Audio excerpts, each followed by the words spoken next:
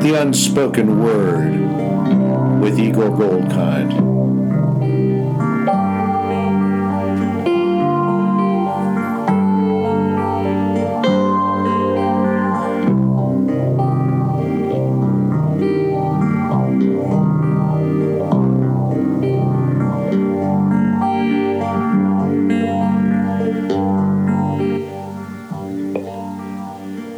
The unspoken word is seldom silent, often drowning out what is actually said.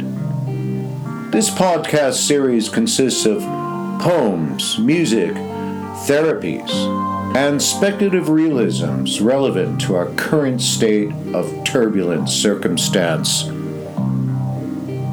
Derived from my new book, Take a Deep Breath, Living with Uncertainty, the new collection by myself, a poet, Igor Goldkind, dedicated to demonstrating the benefits of applying poetry and philosophy to everyday life.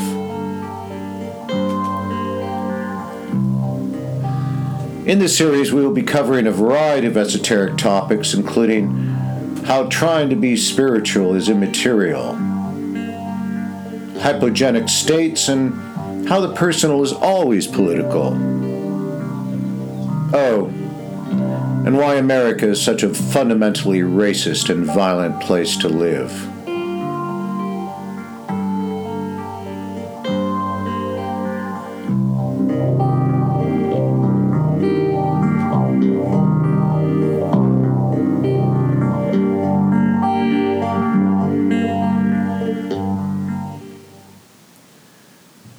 Thank you, and good evening, good day, good afternoon, good midnight, whatever time you happen to be listening to this. I appreciate your tuning in.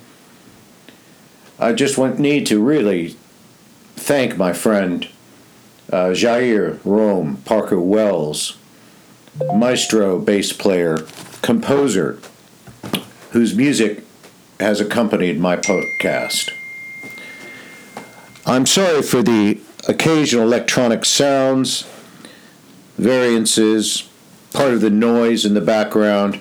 This is my second podcast in this series, and I'm an amateur, as we all are. I'm a beginner. I'm trying.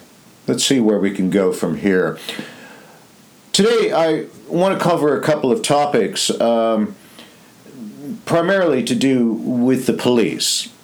And currently, if you are attuned at all to the channels of media, all of the channels of media that are available to us, you know that there is an epidemic of police violence in our country. This is a crisis. This is a crisis in authority, a crisis in law enforcement, and a crisis in violence. It's an American crisis. But as we all know, those of you listening from other nations, what's America's problem today becomes the world's problem tomorrow. I have no opinions to offer. I have observations to offer. And right now, the police are shooting our citizens. Randomly, aggressively, with every excuse in the book to cover their tracks. We have young people of color who are prey for those public servants who are hired and sworn to protect us, the public. Now, I have encountered my own experience with the brutality and sadism of the San Diego police. Unfortunately, I cannot describe my experience that occurred just last week, because there is a legal consequence and a court case pending, docked and pending. So unfortunately, to protect my own ass, I cannot tell you why I am so angry. But I went through the phases. I went through shock, disbelief, denial, then grief, depression, anxiety, and now I'm in the stage of anger. I am going to react thoughtfully and strategically, because my particular incident is merely a microcosm of what every American is facing, which is a real threat from the authorities who are hired to protect us. Vent my spleen. I would like to play you a poem. This poem is from my new book, Take a Deep Breath, Living with Uncertainty. It sets the frame for what we will discuss, what I will discuss with you.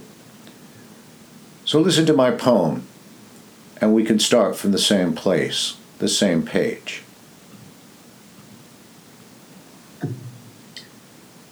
Paper bag.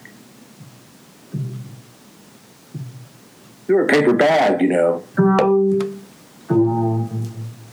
You're not the smart one. You're not the successful one. You're not the taller one who always won and then died. You're a paper bag. You're only as good as what you can carry. You are a paper bag. You're not plastic or steel, not you. You are paper, rough, brown, and thin.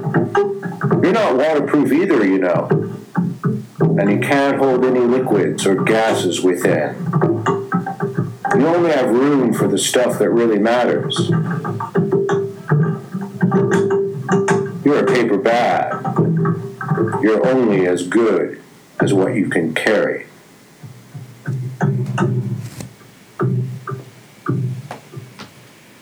You are a paper bag, wrinkled and used and often abused, thrown on the floor, buried deep inside your drawers. You're a paper bag that sometimes falls apart.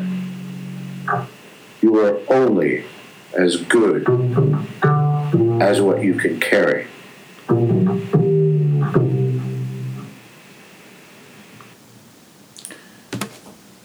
Part of the reason for this podcast is to try and demonstrate how poetry and philosophy and the so-called esoteric, flaky, spacey arts can actually assist us to cope with what we're coping with on a day-to-day basis. I certainly have been using poetry as a form of self-therapy, as a form of making sense out of what doesn't make sense in my own life.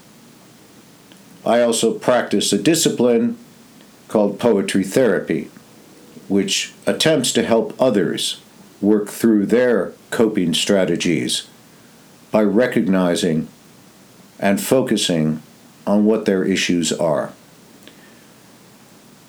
As I said before, my issue is the police, who scare me. Badges and guns scare me. And I am sure that many listening may not be able to relate to that fear, but my direct experience gives me just cause to be terrified of the police. Rather than go into the details as to how I emotively, psychologically, experientially arrived at this terror of the police, I'm going to jump. I'm going to jump ahead to the conclusion. My conclusion, which I'm sharing with you now. And my conclusion is the only way to deal with the epidemic of violence that the police are imposing throughout all of our cities, everywhere. Every day there's another unjust, unjustified killing of a citizen. The fact that these citizens tend to be young and people of color is beside the point. The point is that the people who we have employed institutionally are now posing a bigger threat than the criminals, or so-called threats, the outlaws, that we employed them to protect our property from. Make no mistake, prior to my own denouement of the role the police play currently in American society, I never expected more from the police. I was raised just like you to respect the police, to honor the police, to think of them as who you turn to when you can't, when your life is at threat, who you turn to when someone steps outside of our consensus, our laws, our order, and does us damage or threatens us with damage. I was raised that way. Experience has taught me otherwise. However, I was never so naive as to not understand that the police are mainly employed to protect property, the property of its citizens. The greatest outrage, almost universal, against Black Lives Matter, against the protests that we saw, the justified protests that we saw in the last year, was always about the property. But what about black businesses? What about all these enterprises that are being shut down and being burnt? We must protect ourselves from these radicals, from these horrible, horrible people who are burning down our cities and our neighborhoods in Portland, in Chicago, and yeah. Somehow the property damage has displaced the human damage. BLM is not out shooting people. Antifa, if it indeed even exists, Antifa isn't shooting people.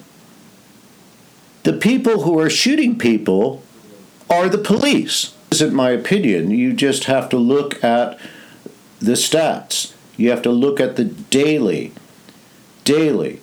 incident reports throughout our country of the police using lethal violence as their first recourse. Why this is happening is not really the point. The point is that it's happening at all. And that's why we're in a state of crisis. I don't want to dwell on convincing you. If you don't believe me, well, too bad. I'm just reporting what I am observing. And this is what I have observed, and you can check it yourself. Now, I have a solution, and my solution is a private sector solution. My solution is what any corporation or institutional body would adopt given a similar set of circumstance. If a government body found that it had rampant corruption or rampant disabuse by its personnel of its standards and its rules, a couple of people, they'd get fired or investigated, fired. But when it's a whole department or several departments in which there are multiple daily incidents of disabuse of its function, they would adopt a very similar approach as the state of California did when it, in December of 2020, not too long ago, when it found that it responded to the rumors of fraud, unemployment benefit fraud, with a response that involved the suspension of all claims.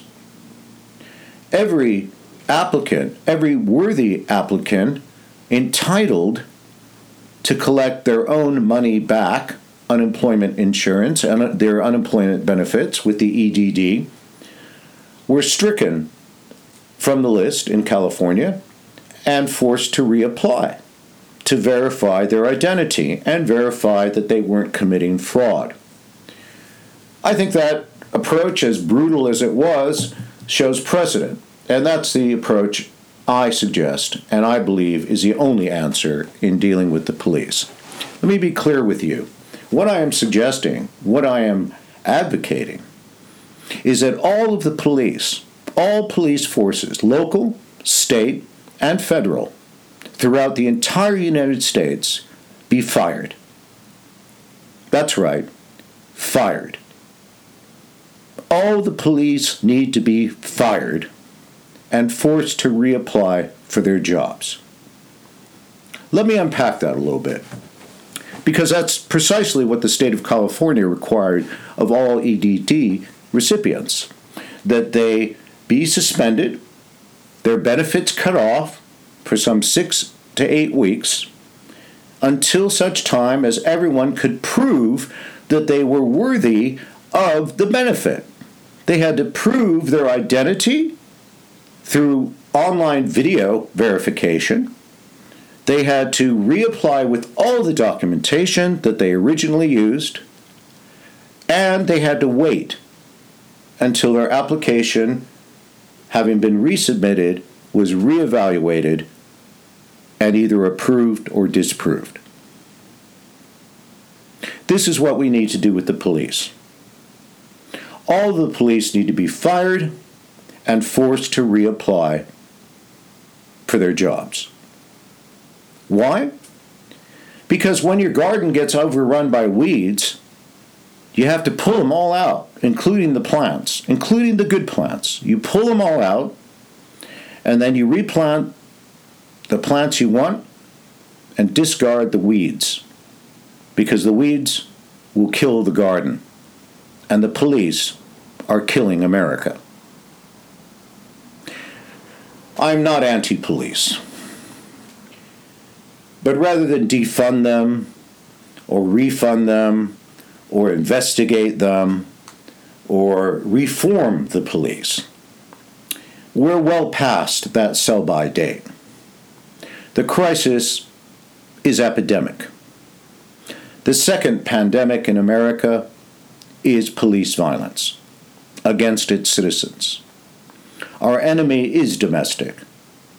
And because we cannot afford the lengthy process of investigation and careful, meticulous discernment between weeds and plants, we need to start with a radical approach.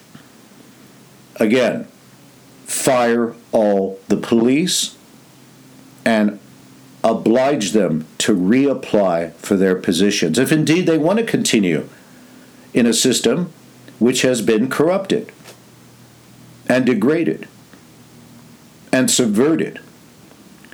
Probably, again, this is now my opinion, as I have no evidence to back this up, but my instincts tell me that the cause of police violence currently, the crisis in police violence, is due to the infiltration of the police by white supremacist groups. White supremacist groups and nationalist groups. Call them what you will. We used to call them the alt-right until they got serious, until they posed a real dramatic, uncontestable threat to American democracy, as manifested in the insurrection of January 6th, wherein indeed there was a lack of police presence that was manipulated by higher forces, probably in the White House. Again, that's my opinion. That's my instinct. That's my intuition. My intuition is that the crisis in the police force has been caused by a deliberate, orchestrated infiltration of the national police forces in every county and state in the Union by white supremacists, by those who are systematically trying to eliminate people of color and their sympathizers. How can you be sympathetic to a color? How can you be sympathetic to a culture, to a person of color?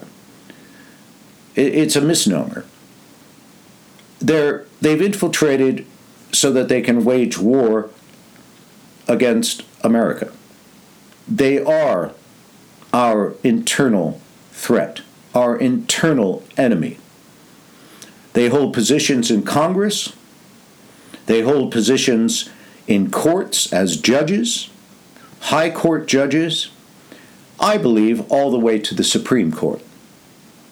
And these white nationalists, these racists, because that's what they are, these racists are at war with America.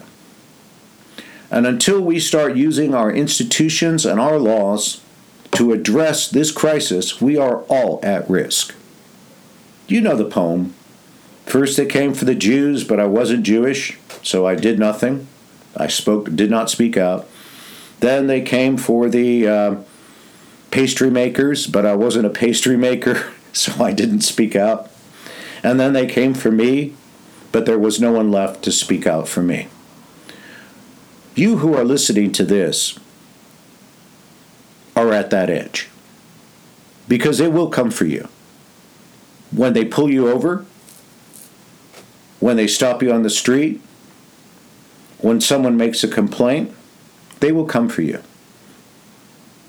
And right now is your time to speak up and to say no. We need to fire the police. Don't fuck the police, fire the police.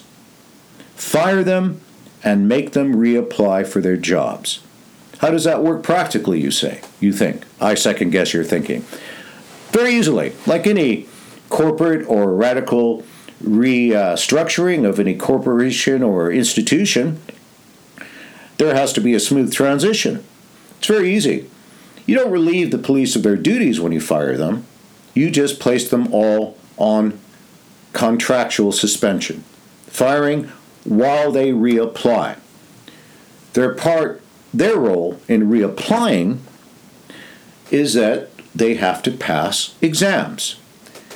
The exams are not about how quick you can draw your gun, or how many targets you can hit, or how to restrain a suspect, or how to use tear gas, or other military weaponry. No. The exams will be about the history of civil rights. Every policeman in America needs to know the law of the land, not the laws that they've decided they want to know or enforce, the laws of the land. Civil rights are our American basic rights, and no policeman should be employed who does not understand them inside and out. The second exam needs to be about the history of race relations in America. So much of the evil that I see in my country right now is caused by a deliberate ignorance of our own history. This country was founded on the blood of slaves. This country would not be a great country if not for the labor, sweat, and mental contribution of the generations who are descendants of those we kidnapped, those colonialists kidnapped from Africa and brought against their will in slaves to be our labor. America would not be a rich country if not for its history of slavery. We need to make sure the police know their history, the history of America. They need to know about what led up to the Civil War and the freeing of the slaves. They also need to know the consequence of the Reconstruction and the Jim Crow laws that were enforced in the South. These laws are unacceptable.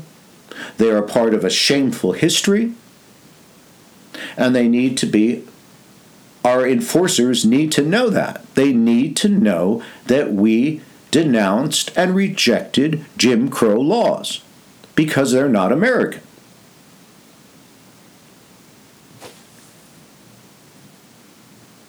Race relations in America must be mandatory for any serving officer to not just understand or hear, but study and know inside and out. Psychological testing, which isn't obvious. There are many, many serving officers who have histories of mental illness, violent mental illness, and those officers need to be weeded out. They need to be not rehired. and never ever hired again in any police force in any state of the Union.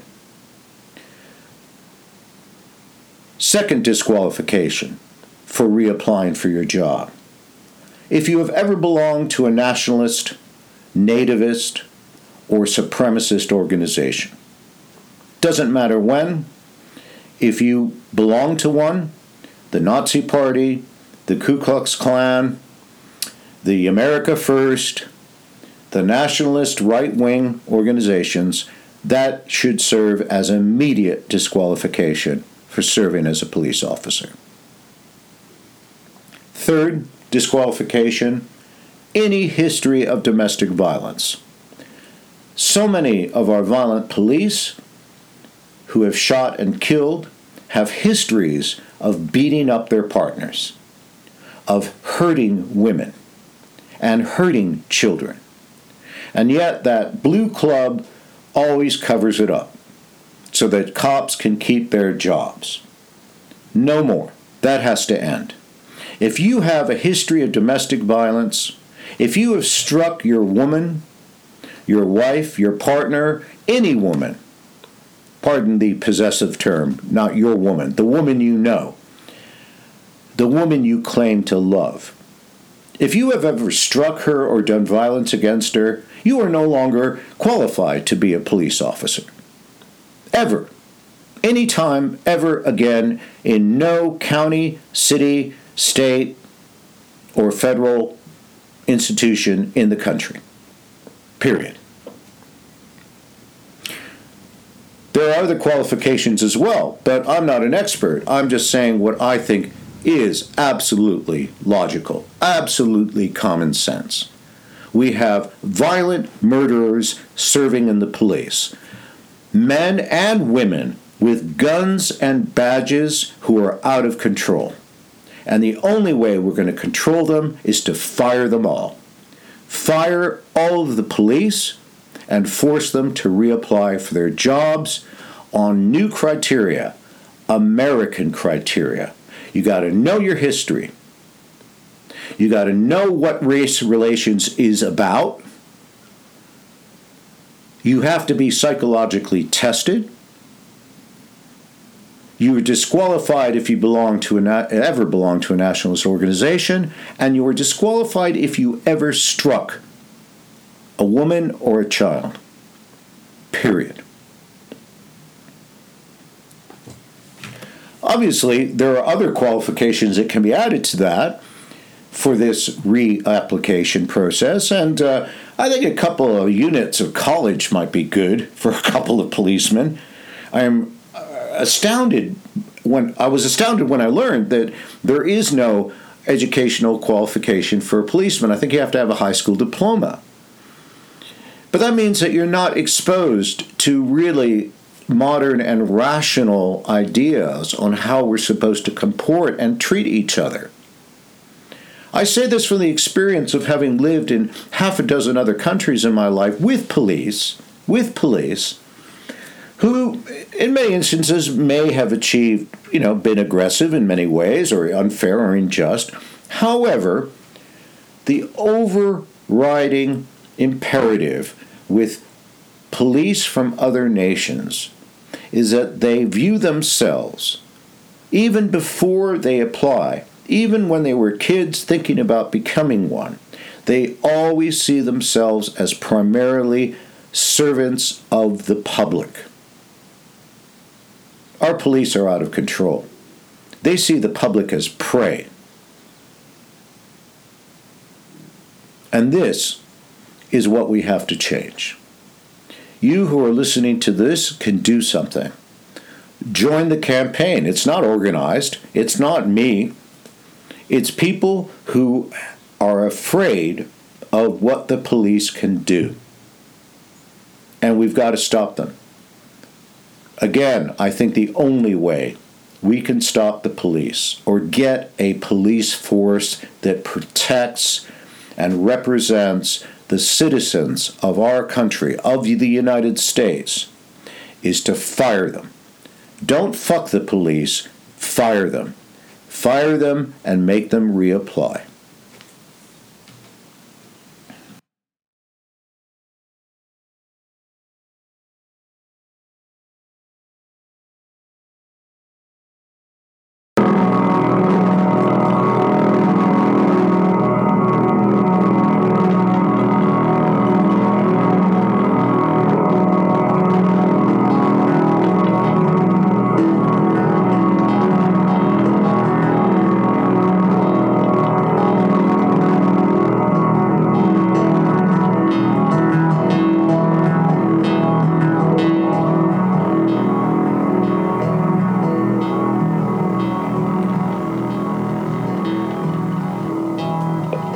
I'm going to take a deep breath.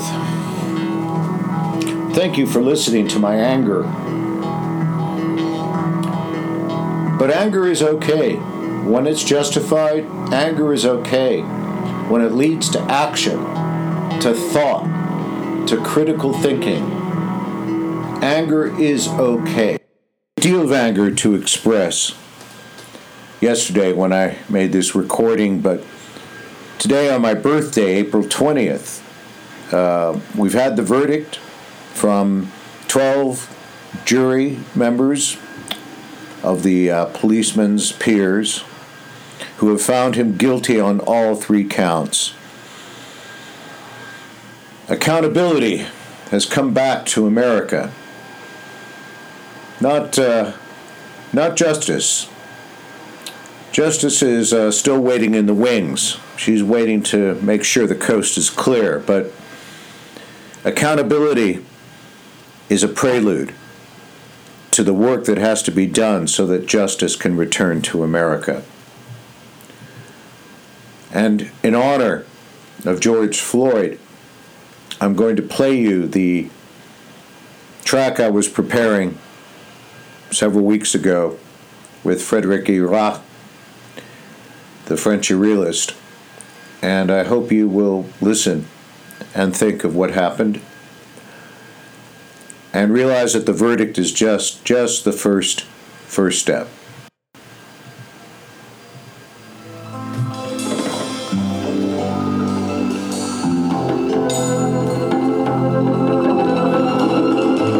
This is a found poem.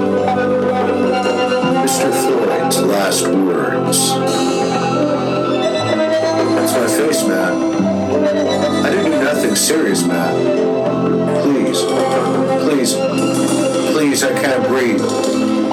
Please, man, I can't breathe. I can't breathe, please. Man, can't breathe, my face. Just get up, I can't breathe. Please, I can't breathe. Shit, I will. I can't move. Mama, I can't. My knee, my nuts. I'm through.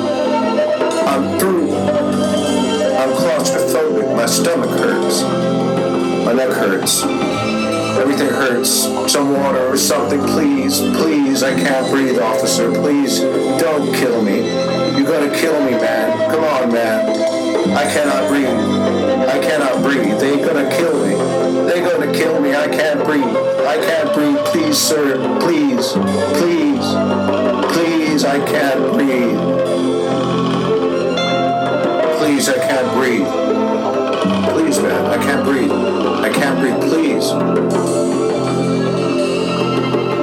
Please, I can't breathe. Please, man, I can't breathe. I can't breathe, please. Mama.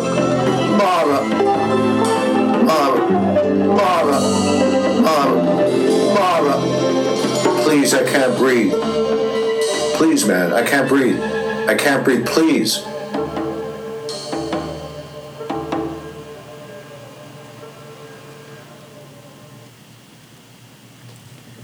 Let's never forget Floyd's last words, the last words of Mr. Floyd,